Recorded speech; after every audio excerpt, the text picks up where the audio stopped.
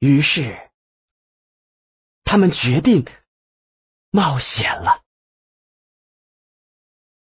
卫队长从沙滩上找了一只最小的船，用马拖到了水边，就在浪花刚舔到船首的地方。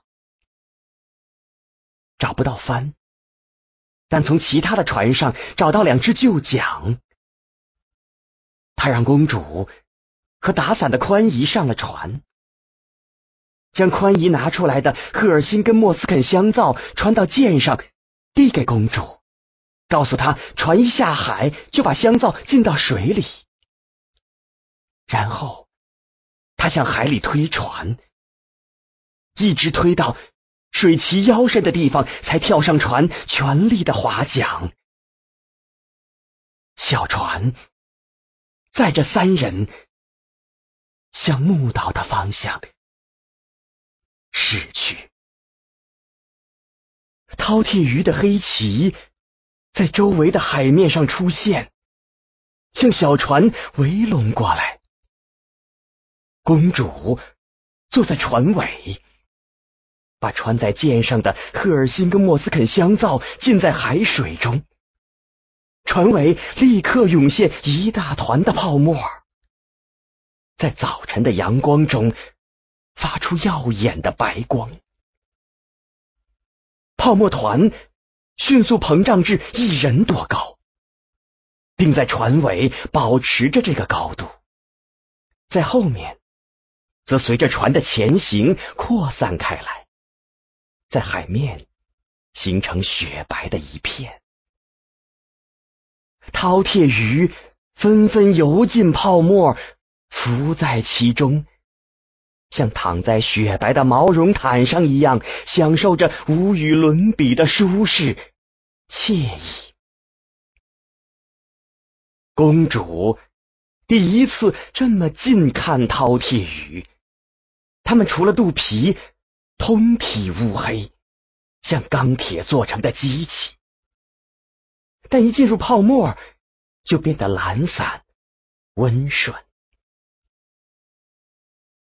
小船在平静的海面上前进，后面拖曳了一条长长的泡沫尾迹，像一道落在海上的白云带。无数的饕餮鱼从2侧游过来，进入泡沫中，像在进行一场云河中的朝圣。偶尔也有几条从前方游来的饕餮鱼啃几下船底，还把卫队长手中的木桨咬下了一小块，但它们很快就被后面的泡沫所吸引，没有造成大的破坏。看着船后海面上雪白的泡沫云河，以及陶醉其中的饕餮鱼，公主不由得想起了牧师讲过的天堂。海岸渐渐远离，小船向木岛靠近。宽姨突然喊道：“你们看呢，深水王子好像矮了一些。”公主转头望去，宽姨说的没错，岛上的王子仍是个巨人，但比在岸上看明显矮了一些。此时他仍背对着他们，眺望着别的方向。公主收回目光，看着划船的长帆，她此时显得更加强健有力，强劲的肌肉块块鼓起，2只长桨也在她手中像一对飞翔的翅膀，推动着小船平稳前行。这人似乎天生是一个水手，在海上显然比在陆地更加自如。王子看到我们了，宽姨又喊道。木岛上，深水王子转向了这边，一手指着小船的方向，眼中透出惊奇的目光，嘴还在动，像喊着什么。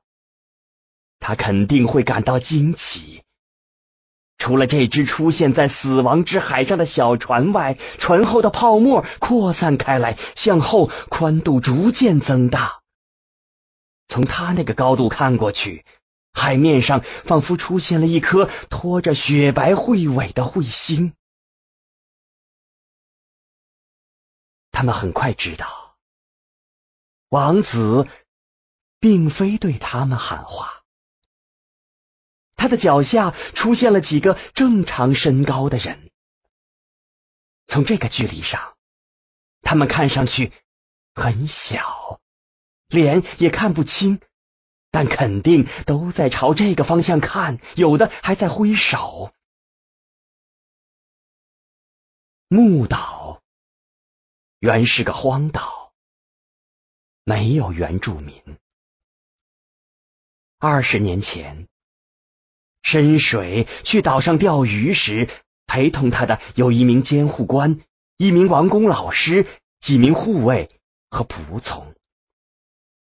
他们刚上岛，成群的饕餮鱼就游到了这片沿海，封死了他们回王国的航路。他们发现，现在王子看上去又矮了一些，似乎小船距海岛越近，王子就越矮。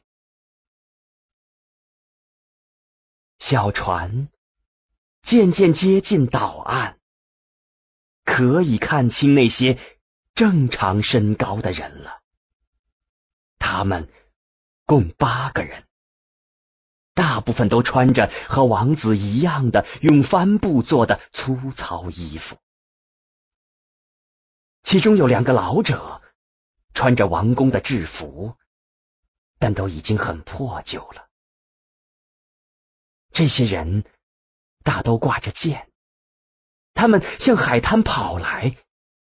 王子远远地跟在后面，这时他看上去仅有其他人的2倍高，不再是巨人了。卫队长加速滑行，小船冲向岛岸，一道拍岸浪像巨手把小船向前推，船身震动了一下，差点把公主颠下船去。船底触到了沙滩。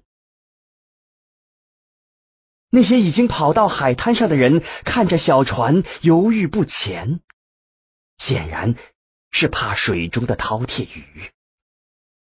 但还是有4个人跑上前来帮忙把船稳住，扶公主下船。当心，公主不能离开伞。下船时，宽姨高声说，同时使伞保持在公主的上方。他这时打伞已经很熟练了，用1只手也能保持伞的旋转。那些人毫不掩饰自己的惊奇，时而看看旋转的黑伞，时而看看小船经过的海面。那里赫尔辛跟莫斯肯香皂的白沫和浮在海面的无数饕餮鱼，形成了一条黑白相间的海路，连接着木岛和王国的海岸。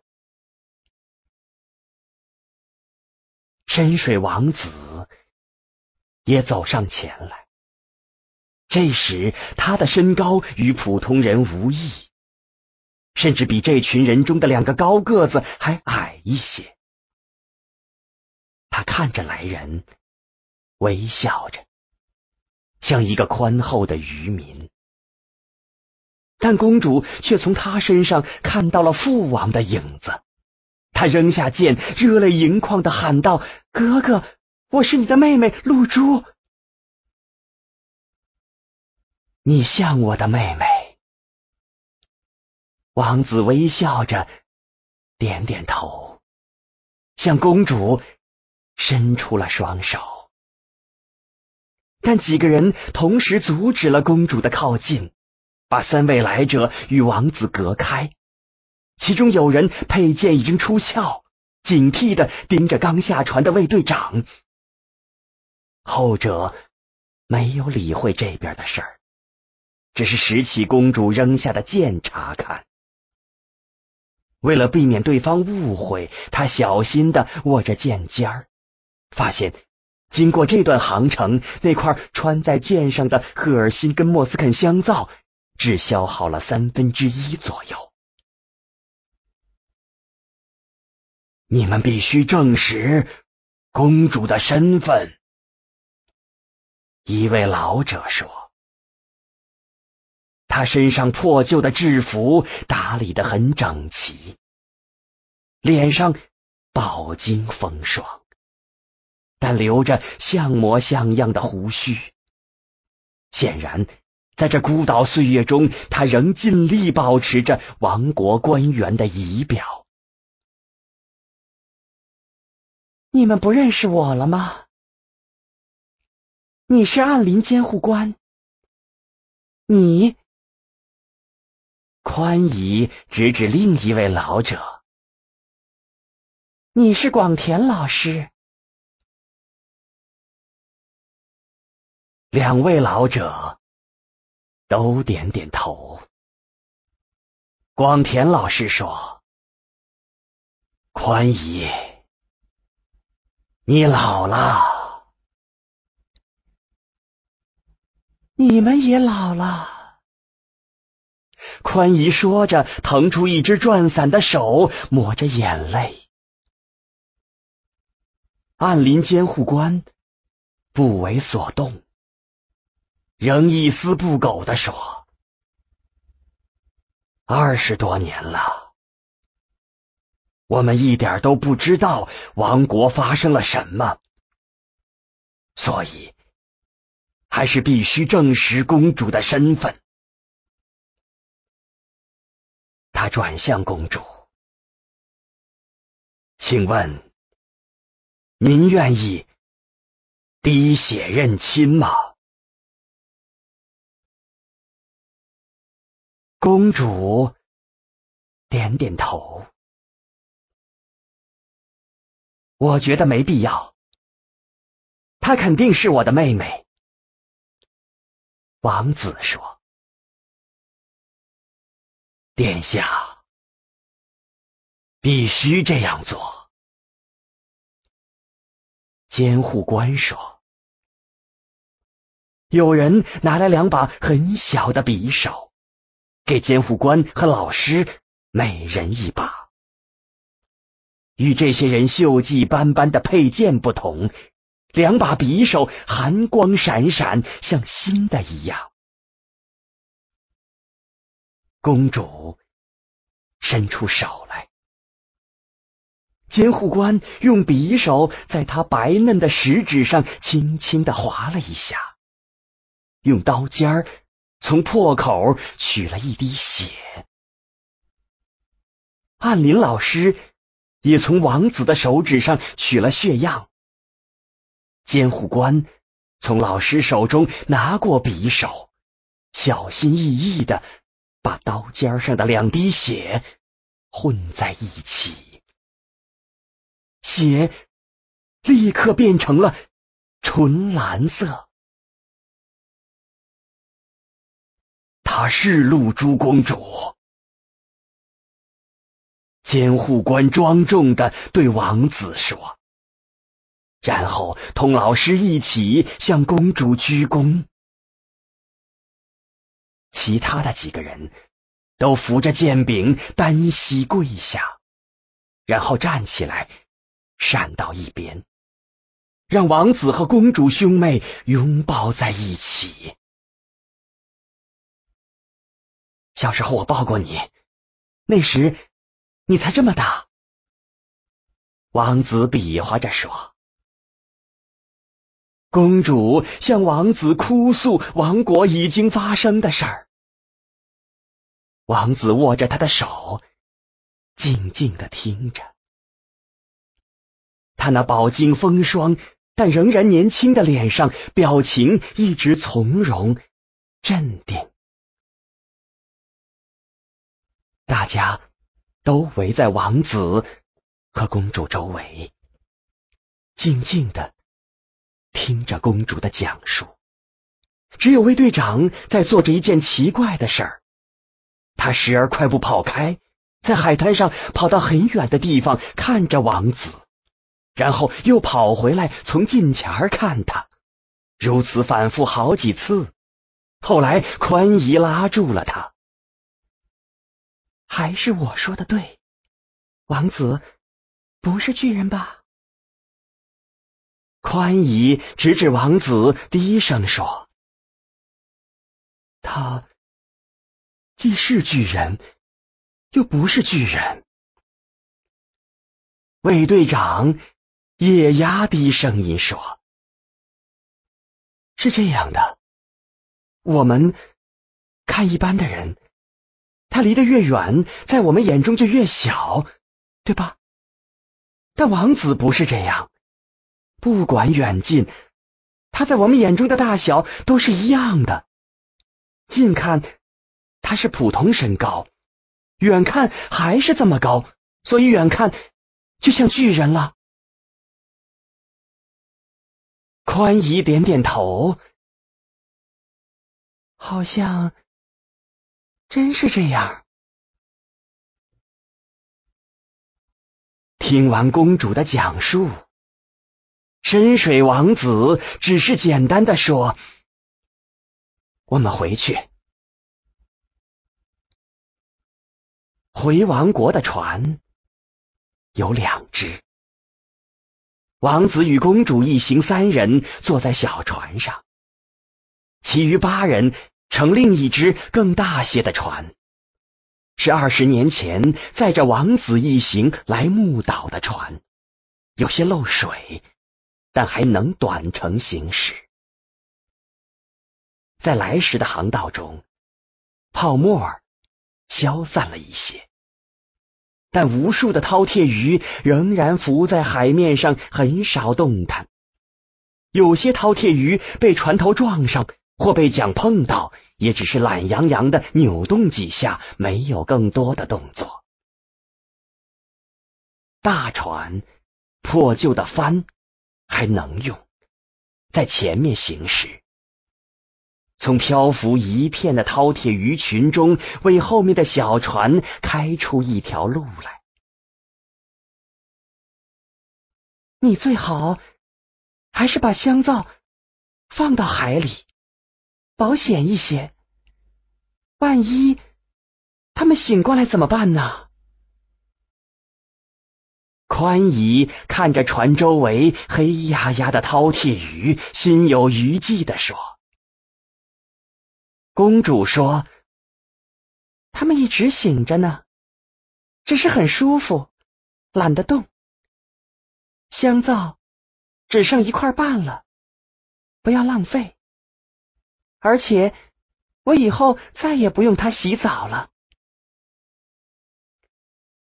这时，前面的大船上有人喊道：禁卫军！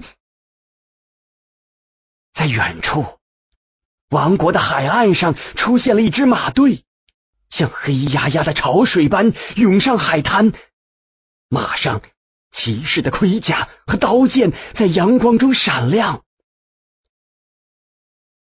继续走，深水王子镇定地说：他们是来杀我们的。公主的脸色变得苍白。不要怕，没事的。王子拍拍公主的手说。露珠公主看着哥哥，现在她知道，她更适合当国王。由于是顺风，尽管航道上有懒洋洋漂浮着的饕餮鱼阻碍，回程也快了许多。当2艘船几乎同时靠上海滩时，禁卫军的马阵围拢了过来。密集的挡在他们面前，像一堵森严的墙壁。公主和宽姨都大惊失色，但经验丰富的卫队长却把提着的心多少放下一些。他看到对方的剑都在鞘中，长矛也都竖直着。更重要的是，他看到了那些马上的禁卫军士兵的眼睛，他们都身着重甲，面部只露出双眼，但那些眼睛越过他们盯着海面上那漂浮着饕餮鱼的泡沫航道，目光中都露出深深的敬畏。一名军官翻身下马，向刚靠岸的船跑来。大船上的人都跳下船，监护官、老师和几名执剑的卫士把王子和公主挡在后面。这是深水王子和露珠公主，不得无礼。监护官按铃，对禁卫军举起一只手臂，大声说。跑过来的军官一手扶着插在沙滩上的剑，对王子和公主行单膝礼。我们知道，但我们奉命追杀公主。露珠公主是合法的王位继承人，而冰沙是谋害国王的逆贼，你们怎么能听他的调遣呢？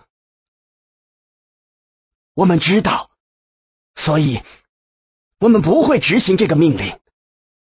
但冰沙王子已经于昨天下午加冕为国王，所以禁卫军现在也不知道该听谁的指挥。监护官还想说什么，但深水王子从后面走上前来，制止了他。王子对军官说：这样吧，我和公主与你们一起回王宫，等见到冰沙后，把事情做个了结。在王宫最豪华的宫殿中，头戴王冠的冰沙正在同忠于他的大臣们纵酒狂欢。突然有人来报说，深水王子和露珠公主统帅禁卫军从海岸急速向王宫而来，再有1个时辰就到了。宫殿中顿时陷入一片死寂。